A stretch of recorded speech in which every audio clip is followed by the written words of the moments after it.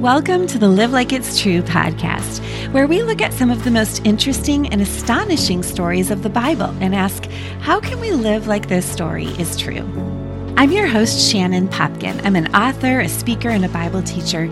And here on the podcast, I'm inviting you to drink deeply of the true story of the Bible and live like it's true. I'm so excited to tell you about my 2 new books launching this spring. And here on the podcast, I'll be hosting 2 series in correlation with each of these books. So first, we'll do the Sarah series, and we'll look at the life of Sarah in Genesis 12 through 21, which is the topic of my brand new Bible study, Shaped by God's Promises, Lessons from Sarah on Fear and Faith. I love this story of the Bible, and I can't wait to dive in with you, both in the pages of this new book and here on the podcast. My second book launching is Comparison Girl for Teens. So excited about this book, co-authored by my dear friend, Lee Nienhuis. We poured our hearts into this super fun and truth-packed resource that we know is going to help so many teens find freedom from the comparison trap. So here on the podcast, we'll be doing a comparison series, looking at how Jesus compared in a completely different way. I hope that every one of these amazing conversations will inspire you to better know the story, share the story, and live like the story is true.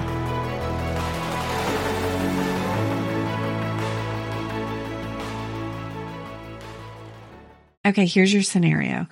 You're traveling, you've got lots of luggage with you, and in your luggage, you've got lots of valuables.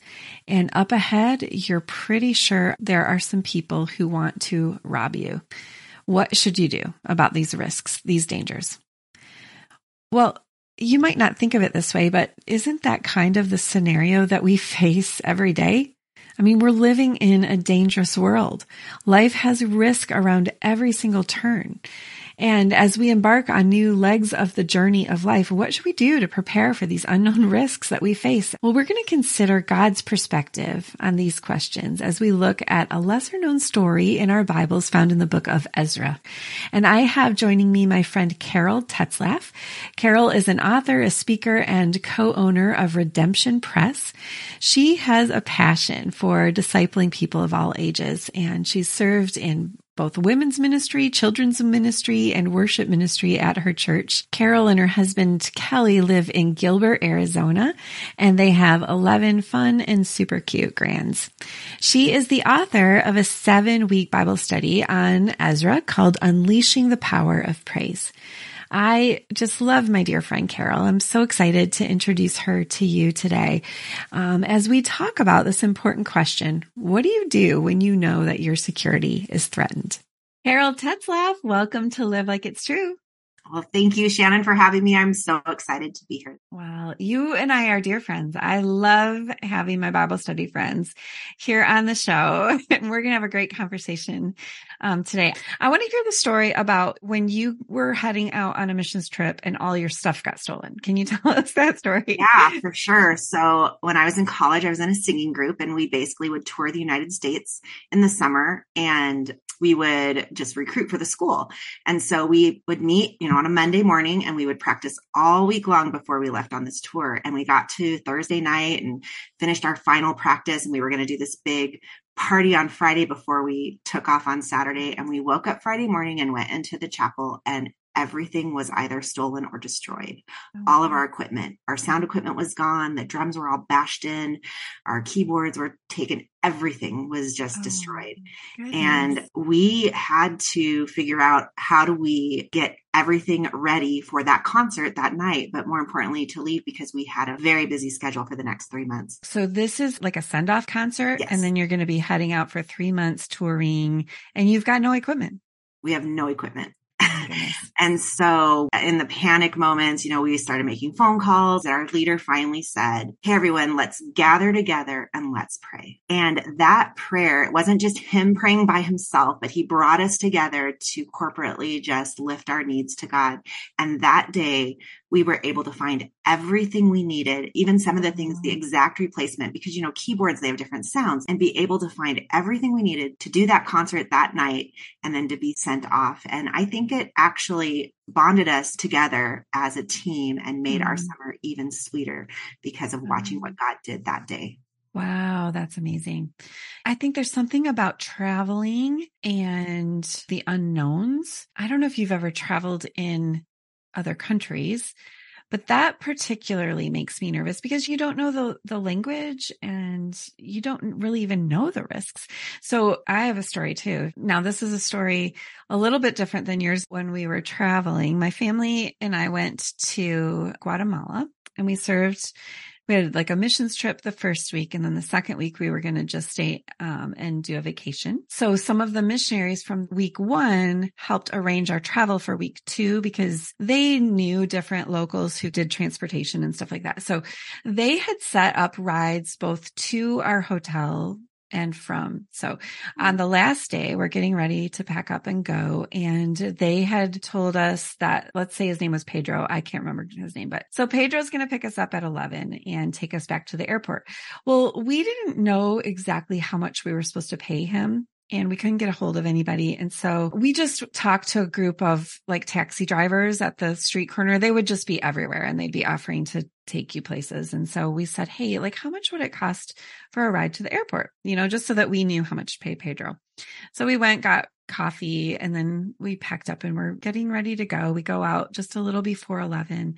And, my daughter spoke some Spanish. So she was sort of our quasi translator. She was laughing like, I basically know kindergarten level Spanish. But so she says, to the guy, oh, are you Pedro? Like, yeah. So he loads up our stuff and takes us to the airport, and our phones didn't work because we didn't have cell service. But so when we got to the airport and our phones connected with Wi-Fi, they started exploding. There are all of these messages and voicemails and all of this. And I'm like, what is going on? Our missionary friends were trying to get a hold of us because the guy that they had hired to take us to the airport had arrived and we were already gone. So somebody stole our business, like somebody from that street corner heard that we needed a ride to the airport and arrived before the other guy and stole our business. And thankfully that's all he stole. They were very worried because this happens, you get kidnapped and then, exploited for money and stuff. And they were worried that that's what had happened to us. And we had no idea, we were just traveling along in our little van, like completely oblivious that this guy was not who we thought he was. He was, Wow. transporting our family. I can't remember if we prayed before we left. Often we do. I don't know if we did. Sometimes I think though, what you got to experience with your story is like, you knew there was danger. You were very aware that there were people who would like to destroy things and hurt the cause of your mission. So you were praying purposefully. I think sometimes we feel like we forget how much danger there is. We forget to pray. We're even unaware of the ways that God protects us. So the story we're going to talk about today, I think it's one of those stories where they didn't know the risks. They knew there were dangers out there and they needed to rely on God to protect them. So Carol, we're going to be talking about Ezra today. This is a story from Ezra 8. I just need us to give a little background for Ezra. It's one of those books in my Bible that does not have as many notes in the margins and not as many words underlined. Now it does more now because we're having this conversation. So I studied it a bit this week. I was so intrigued, Carol, when I opened the first pages of Ezra, like the people of Israel have been captured and taken into exile in Babylon. And there is this Persian king named Cyrus who comes into power and decides to send the people of Israel back to their hometown, Jerusalem, and give them supplies to rebuild their temple. Like that is amazing. That's an astonishing part of the story, is it not? It is. Well, Cyrus is a politician and politicians love to make their people happy. So they'll follow them and do what they say. And so God used that mindset of Cyrus for his glory and not for Cyrus's. Yeah. Interesting, right? Yeah. God does hold the heart of the king. Yes. So this is an example of that. We're going to jump into a part of the story where a group of people are living in Babylon for years and years, and they're headed to Jerusalem. Tell us where we are in the timeline. Yeah. So the people we're talking about today is actually the second group of people that are heading to Jerusalem. The first group went about 70 years before that, and they have already built the temple. It took them a long time, and they had a lot of difficulties and challenges with the enemy attacking them and them even attacking each other with their doubts and discouragement and all of that. And so the temple is built and the people are living life, but things are happening in Jerusalem that are not pleasing to God. So God calls Ezra from Babylon and his life there. So Ezra has been raised in captivity. The only thing he really knows about Jerusalem and the temple is what he's learned from his parents. And I love when Ezra's introduced, because the book has his name, but he's not actually introduced till like chapter 6. And in that chapter, we hear that Ezra did 3 things: that he studied the word, he taught the word, and he lived the word. And that's why God chose him to come back, because he was an example of what the scriptures taught people how to live and how to worship. So he was worshiping even without a temple. And he understood worship isn't about a place. It's about an attitude of your heart towards your God. Yeah. And so we're entering into it with him now gathering a group of people to come back to then teach what God is saying. Which is interesting, thinking of someone who hasn't even lived among them for 70 years, right? Coming to teach them. But what I thought was interesting too, at the beginning of chapter 8, is he's gathering this group of people to go back, and he's kind of taking inventory of everybody. And he's like, wait a minute, where are all the priests? Where are all the Levites? Ezra is a priest, right? Right. And he's noticing like, wait, we got no priests here. There were about, I think, 1,500 men who were heading back, but not enough priests. So he like sends a guy and he's like, we need priests. So they get a bunch more priests who are going to go with them. What do you make of that? Why does he need priests with them? Because Ezra was a student of the word, he knew the Levitical laws and how the tribe of Levi had to provide the offerings and all the things for the temple. And he was going back to really reestablish their worship that they had kind of fallen away from. And if you keep reading, Ezra doesn't actually end very well, because they're all marrying foreign women. Yeah. So he's going back to really help create within them a people that really are following after God. But he needs the Levitical priest to come. And not every Levite is a priest. Okay. Every priest is a Levite. So they had to have people from the tribe of Levi. And he's realizing, I don't have anyone except me, and I can't do it all. Wow. Why do you think the others didn't sign up to go? I mean, it sounds like people were going because God was stirring their hearts. Did God not stir the hearts of these Levites, or did he want to make a point by delaying? I mean, that possibly could be it. I think even at the very first return of the exiles, so often we get placed in a situation where we are captive, but once we're there long enough, we kind of become comfortable.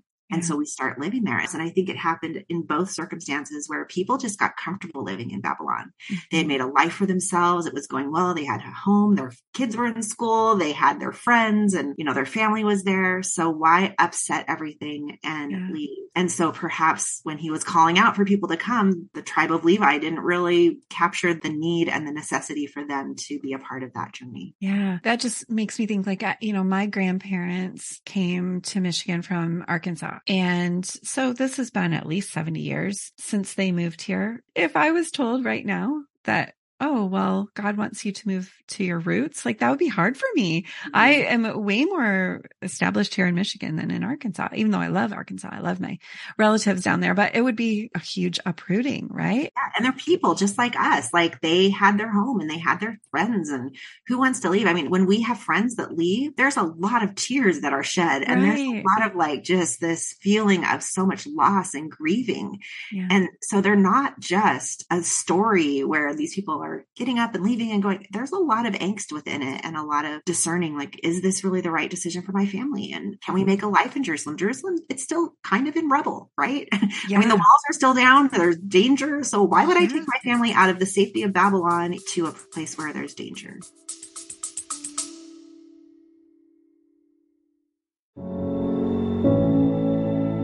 God's promises are like a set of parentheses. The first one is when he makes the promise. The second one is when he keeps it. And you never have one without the other. But often there's this long stretch between the two, much longer than we first imagined, right? That's what we see in Sarah's story found in Genesis 12 through 21. God promised a son, but in this wide stretch between the parentheses, she wondered, would God keep his promises? Could he? I'm Shannon Popkin, inviting you to come find the answer to those questions, both for Sarah and yourself, in my brand new 6-week Bible study titled Shaped by God's Promises, Lessons from Sarah on Fear and Faith. Find out how you too can be shaped by God's promises in the waiting.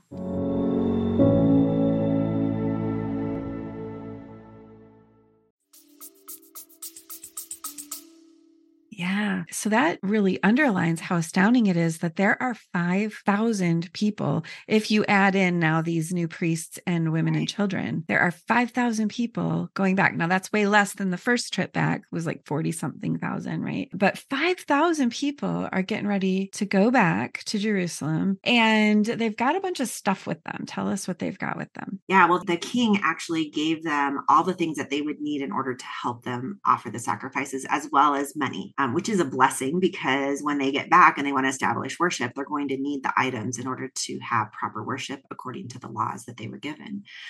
So, yeah, the king just gave them everything, but it's worth a lot of money. And so that actually did bring them some danger too as they were going back. Yeah, it lists out in the text how many talents of silver and gold. Mm-hmm. I counted out 52,500 pounds Wow. of gold and silver. Like, that's a lot. Now they have 5,000 people to carry it, but that's 100 pounds per person.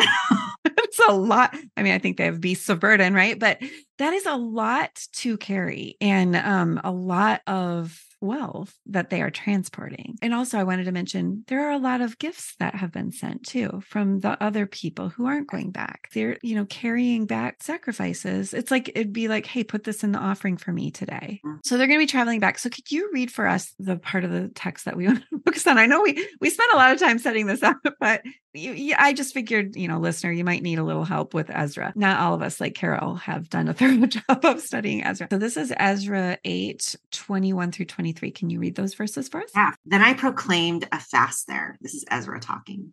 At the river of Ahave, that we might humble ourselves before our God to seek him for a safe journey for ourselves, our children, and all our goods. For I was ashamed to ask the king for a band of soldiers and a horseman to protect us against the enemy on our way, since we had told the king, the hand of our God is good on all who seek him, and the power of his wrath is against all who forsake him. So we fasted and implored our God for this, and he listened to our entirety. So what makes this a story worth telling? Like, what's interesting here? I really believe that within this story, we can find ourselves because we all embark on something unknown, as we talked about earlier. And when we can see a biblical character and how they face the unknown, and they face it head on and not let it deter what God has asked them to do, then they are able to, and we are able to accomplish what God has asked us to do. Yeah. Do you think it's interesting that they're getting ready to go and he says, hey, stop, let's fast? I think it's interesting, yes, but I don't think that it's out of the norm because Ezra, as we know, probably had that practice in his life. Okay. But what I love is that he didn't just go in his tent and fast, but that he brought the people along, because this certain passage that we just read really shows how important it is for us to bring our family along on that journey, to bring the people that we serve with along on that journey of really imploring God and the throne and asking for exactly what we need. Because when we leave them out of it, they don't see the beauty of God's answer within it. That's true. Yeah. So this is a corporate thing. He's asking everybody to fast. Where I was kind of thinking is, man, if you're getting ready for a long trip, fasting kind of makes you weak, So like load up this 52,000 pounds on an empty, you've been fasting. Does it say how long they fasted? It doesn't say how long, but I think too, when we read it in context, we recognize that they had started out on the journey. They recognized that they were missing people. So they were kind of camped out at this point. And so I really think that like, this was just like, okay, now we got our priests and we're ready to go. Oh, wait, we're walking into danger. Yeah. So let's just be still and let's settle in. But I never thought of it the way that you said, that they could have been fasting as they go. I thought of it more as a time of corporate fasting before they left. It doesn't really say. Yeah, I think it is before. I just think like you're going to need your strength, eat up so you're not hungry. And this is going to be like a 4-month trip. So it's not as though they're going to take a day to get there. But yeah, I think, man, what I'm noticing is Ezra has some spiritual sensitivity to go a little way and recognize like we're missing some people, like you said, and we got some danger ahead of us. We need to stop and fast. I love that he says that we collectively might humble ourselves before our God to seek from him a safe journey for ourselves, our children, and our goods. Like we need to collectively stop and humble ourselves. That should be part of what we regularly do, especially when we embark on something new. Yeah. Stop, humble ourselves, ask our God, seek from him safety. Sometimes I do think we miss that step, don't you think? I do actually. And I think that there's even a step before that is Ezra recognized where he was leading his people. Mm. So as leaders and as leaders of our family or whatever it is that you're leading, we need to recognize where we're taking people. And that way it gives us the pause to consider, okay, what do we need to do to prepare for this step of our journey? Because Ezra didn't want to ask the king for protection. I'm sure the people around him are like, we have a lot of money with us. Like, we should ask the king for soldiers too, to come alongside us. And he's like, I just spent the last however long convincing the king that God's hand is on us. And if I go back, then what does that say about our God? Right. And so he reminds them the hand of God is upon us. And if you read Ezra like 6, 7, 8, you see that phrase every, section. It's talking about what's happening in their life. The hand of God was upon me. What's happening? The hand of God is upon me. Yes. So fasting is really appealing to God. It's a humbling of yourself, both fasting and prayer. I do prayer a lot more often than fasting, but it's saying we really rely on you, not ourselves. And in this case, not the king.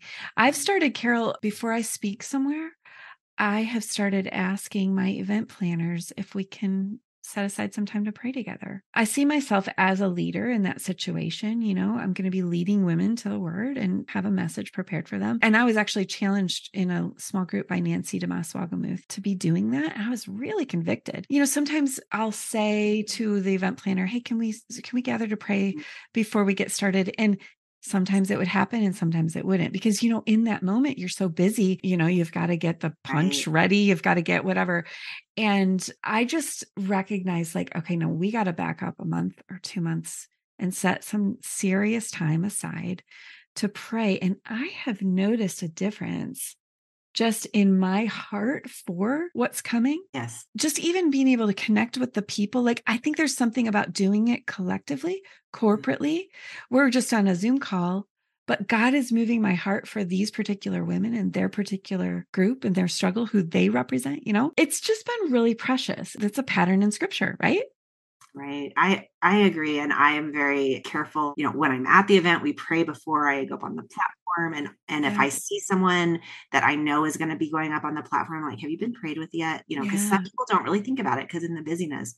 But I also think fasting is important as well. And I will tell you that I was never really in the practice of fasting. And one of my best friends here in Arizona shared with me, and it's in my Bible study, about how she and her husband fasted 40 days when their daughter was so sick, and they were just praying and asking God for a miracle in her life. And I'm like, how in the world? And they've done it twice. I wasn't even sure that was physically possible. 40 days. I mean, Jesus did it. 40 days. I mean, they had water and it wasn't like a complete nothing fast. But she said there were times where they were so weak and it was just like they just depended on God for everything. And you see it playing out because right now she's waiting for a kidney transplant and her faith is so strong. And it's because she instilled in herself these habits of, I'm going to come before the Lord because he is the only one that can satisfy me. I love food. So it's really hard to fast. I love to eat for a while, and I still do it every once in a while. But before I have an event, like the day or two before, I will fast for a day or two and really just pray. And, I still go about my daily life. It's not like I'm sitting in a corner just praying all day long, but it really gives you cause to just take a step back and just realize who your dependence is on. Yeah. And I know when I do take the time to fast, that whatever comes next is so much more fulfilling. And I see God in such a greater way than when I'm just so busy going about my regular days. And then I get to the event and I do it and I move on because it's giving me a chance to pause. Yeah. What I hear you saying, it's giving up food. That has to do with my stomach. But there's something about not having something in my stomach that helps me see. Like this friend of yours waiting for her daughter, she sees God at work, right? She has this faith to see beyond what we can actually see. And that's what you're noticing. God is at work in 100 ways around us all the time. But sometimes we're so busy and so consumed with life that we fail to see his protection. We fail to see him working. He's doing these miracles even these supernatural things, and we can miss them if we're not praying for them or if we're not even making ourselves aware, looking for God's hand. Yeah. Fasting opens our eyes to see the supernatural, I think. Yeah, for sure. We're going to see that in this story. Talk more, though, about the part he was ashamed to ask the king for soldiers. Like, is that a good sort of shame or a bad sort of shame? What do you think? I actually think it's a good kind of shame because he doesn't want his life and the testimony that he has brought before the king to have any ill effect, because God is in pursuit of everyone, even a pagan king. Yeah. And so if he would have come back and said, I really want some soldiers to come with us, the king would have been like, I thought your God was big enough. Right. And so it's this like, I don't want to become ashamed by coming before the king. I want to live out what I've already told him is possible by my God. Yeah. Okay. Let me see if I can come up with an example. It'd be like, they're coming out with new self-driving cars and saying, well, this thing will drive for you, but we really just need you to keep your hands on the wheel, like just in case, like it's going to drive for you. But that's sort of like what Ezra, the priest, has been telling this king, like, no, our God will take care of us. You don't have to worry. He's going to protect us. Can you send some soldiers? And and so he's like, no, I'm not going to do that. And it's really a matter of testimony, right? And God is concerned with his name. He's concerned with the testimony that his people have about him in the world. Like that's really our job, is to go out into all the world and tell people who he is by how we live. And that's why the prayer and fasting, prayer specifically though, for us, because that's our practice that we typically go to and not always fasting. But that's why it's so important, because God knew what was going to happen. The outcome was going to be that they were going to arrive safely, but Ezra and the people didn't know.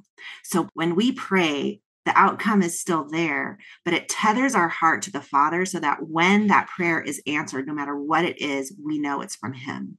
And we know that even if a bad outcome is in front of us, that he's there in it.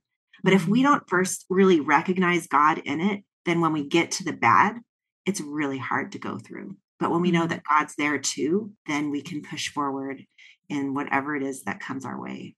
Yeah, I love that you brought that up, because we aren't promised safe travels in every part of our journey in life, right? Sometimes we pray for safety and there's a car accident on the way.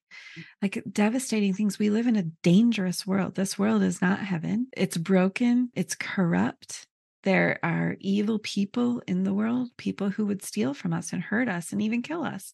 Those people exist. And sometimes terrifying things happen. I love that you just said we tether our heart to God in prayer. That's a beautiful picture of prayer. And that way we know that wherever we are in the journey and wherever it leads, we are tethered to God. Like he hasn't let us go. Even when bad things do happen, he does allow hard, terrible things to happen in the life. I mean, look at Jesus. Jesus was crushed.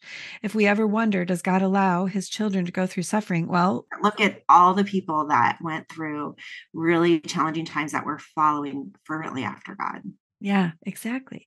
But it is appropriate for us as we head into a journey of one sort or another to do exactly what Ezra did here, corporately to do it. I love that you brought up the corporate aspect. I underlined these verbs: humble, to seek God, to fast, and to implore. So we fasted and implored our God for this, and he listened to our entreaty. Let's just dream what listeners might be heading into this season. Maybe they are sending a kid to college, or starting a new job, or embarking on motherhood, or what else can you think of, Carol? Well, I mean, just the climate of our nation, like financial difficulty is ahead. I mean, the cost of living, the cost just to put gas in our cars, we live in a very challenging time.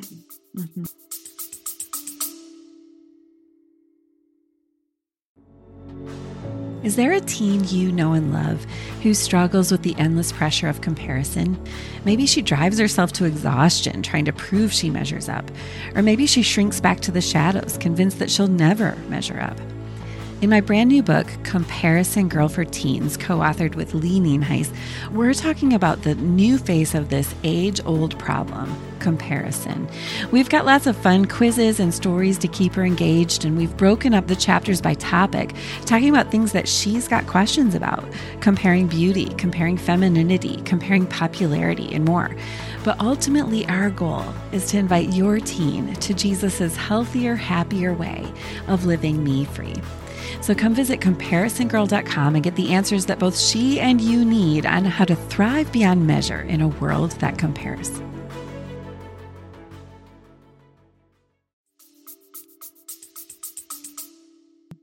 So our instructions that we see in Ezra's life are humble yourself. Don't assume that you don't need God's protection.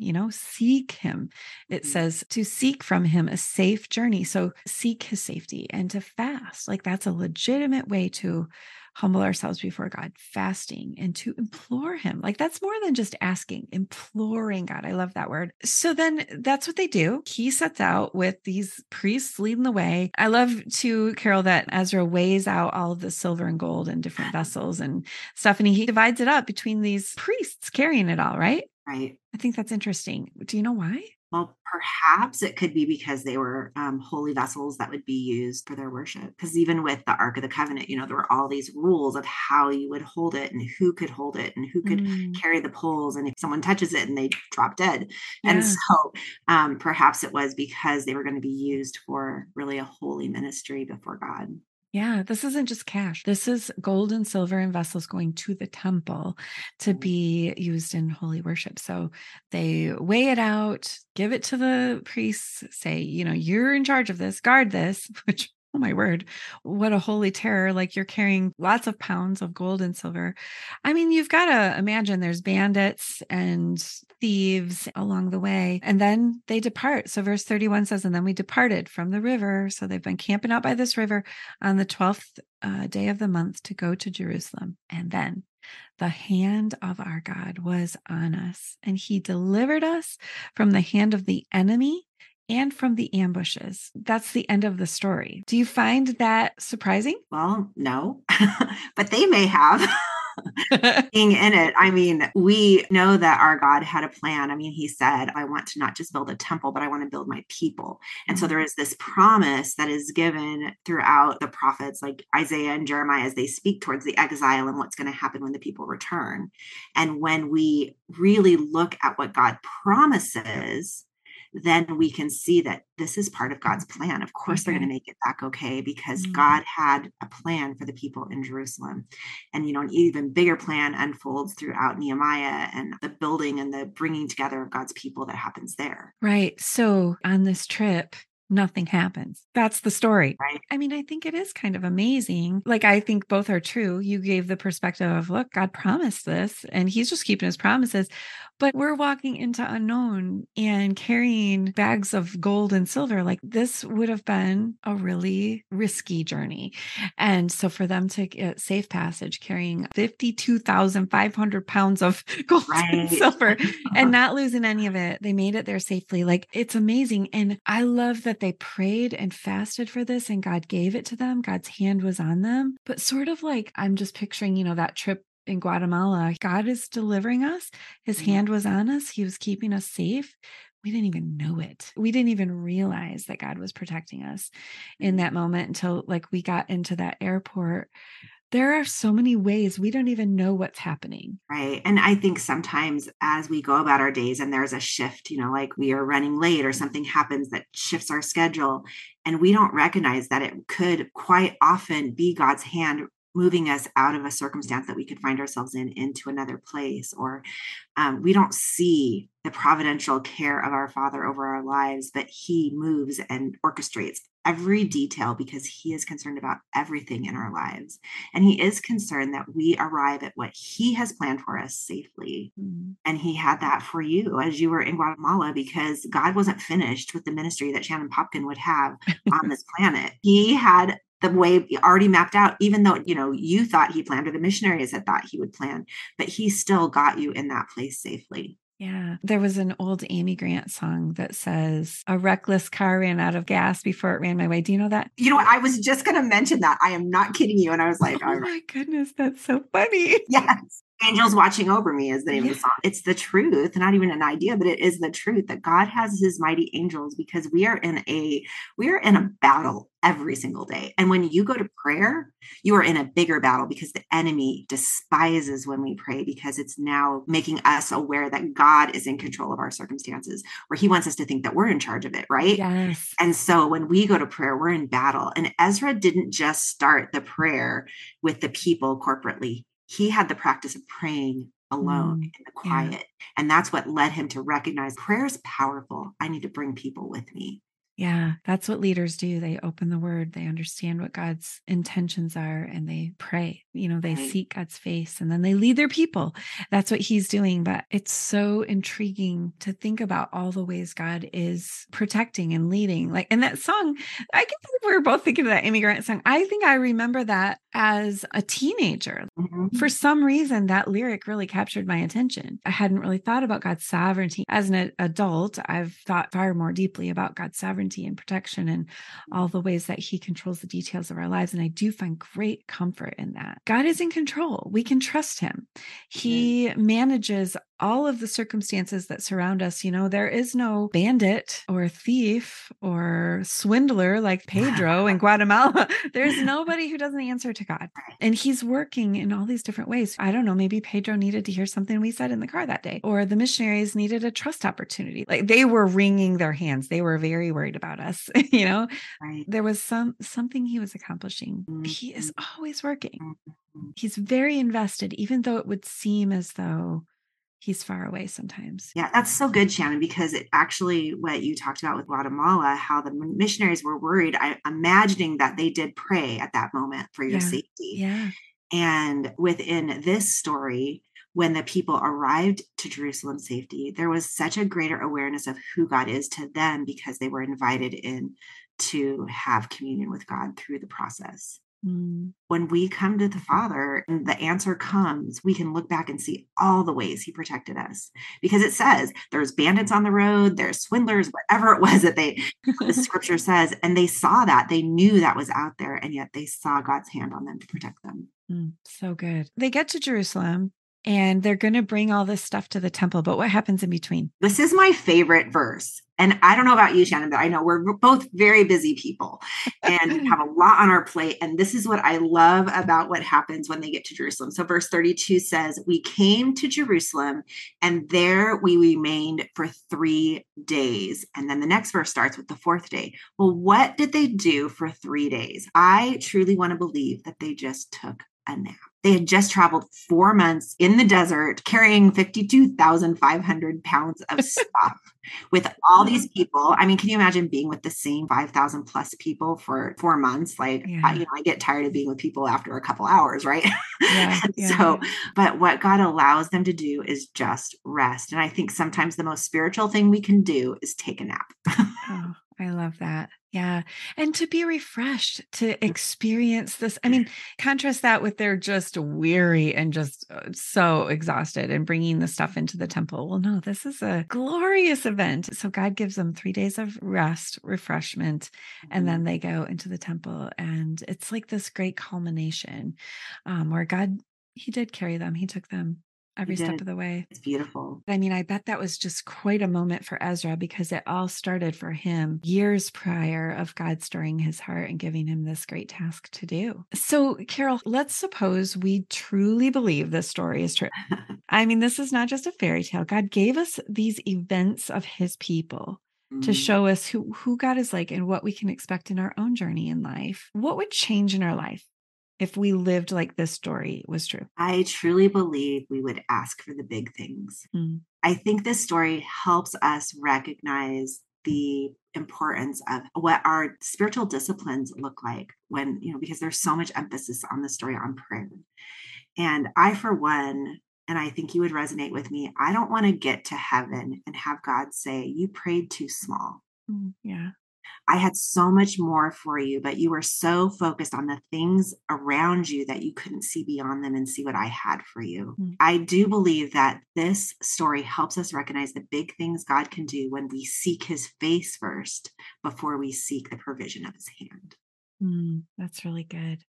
So pray big. I think there were probably people who would have thought Ezra was crazy, or to even assume that Cyrus, the Persian king, would ever let people go, let alone, give them huge gifts of silver and gold. Like, that's just crazy talk. But Right. that happened. We can pray on an international level for big things like this. Right. We should not be afraid of that. I wonder, like, what would change if we lived like it's true, that this part about being ashamed to ask the king for soldiers. I'm not going to suggest that we should just stop wearing our seatbelts or stop putting precautions in place. Right. God will keep me safe, but just being aware that the world is watching what we think God can do, right? What would change if we really believed God could keep us safe?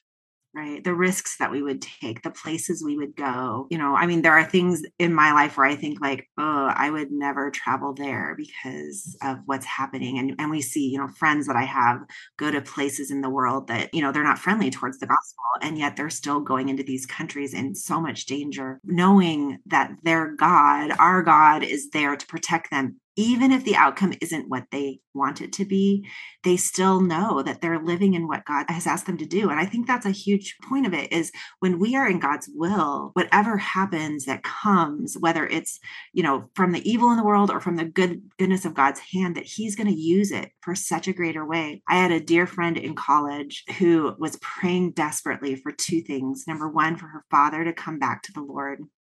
And number two, for her mother to be free from pain, because she was so sick and just in chronic pain every day that was unbearable. And her mom had come down to take her back up to California we went to Bible college in Arizona. And on the way home, they were hit head on a semi. And I remember at her service, she had a fiance at the time. And I remember him getting up and speaking. And he said, as much as we miss Miriam, the two things that she prayed for has come to be, because her mother is no longer in pain and her father has come back to the Lord. So sometimes the outcome doesn't always look like we want. But when we pray big, audacious prayers to God, he's going to answer them no matter what tragedy strikes us or no matter what amazing things come into our life that bring us so much blessing, because his answer is what we're searching for. Wow. That story gives me pause. Wow. So she and her mother died, and her two requests were granted by God. She prayed this big prayer that everybody thought was impossible. Right. And yet God didn't keep them safe on this journey. We have to look beyond this actual journey. They're home, Right. They are in that safe place where we will worship, where there's no need for a temple, because we'll be with God and we won't be loading gold and silver onto our carts. Like the streets are going to be paved with gold. Exactly. Like this beautiful place that we are headed, heaven, that is the end of our journey. And there we truly will be safe. There will be nothing that can harm us for all eternity. Right. Praying with eternity in mind instead of the earthly, place that we are. It really does shift us. And it shifted Ezra. He knew what the outcome needed to be. That was God's will, to reestablish worship. He didn't know what it was going to look like. He didn't know how God was going to make it happen. It could have happened in a different way, where the stuff was all stolen and they had to go, right. rescue it and, whatever. But God had it all planned out. And the funny thing is, we don't really get to hear about what happened on the journey. There could have been moments where, the enemy was in the distance and they had to protect against it. Yeah. But just like with Elijah, sends his angels out and has that barrier around them. Right. So when the enemies came, we don't know the whole story. But what we do know is that God answered a prayer of a faithful man who had big dreams, because he knew it was following what God was promising. Yeah. We don't know what happened, and they might not know either, like what God did to protect Exactly, them, which is so true. Yeah. One more way that I think we can live like this story is true, like what would change in my heart, I think, is this whole idea of fasting and prayer. Really corporately fasting and praying. I know my church meets early in the morning on Sunday for prayer, just whoever wants to show up, like just being part of those sorts of things, like fasting and praying with God's people corporately, asking him for big things. I think if we really latch on to this is what God has for his people, we would participate in that. Like, I'm all in. Like, you want to pray and fast for something big? I'm in. I agree. Yeah. If any of my friends or family are listening, okay, here we go. Let me know. When can we fast and pray? I want to be in on that. Carol, thank you so much for this amazing conversation. I've so enjoyed opening God's Word with you. Yeah, it was so much fun. Shannon, thank you for having me. Can I just remind you that each of these stories from the Bible is absolutely true? Rather than giving us a list of facts to memorize about himself, God gave us a book filled with stories. And each one helps us to know him and to understand this overarching story that we are all in. So I hope that you'll take some time looking at this story in your Bible.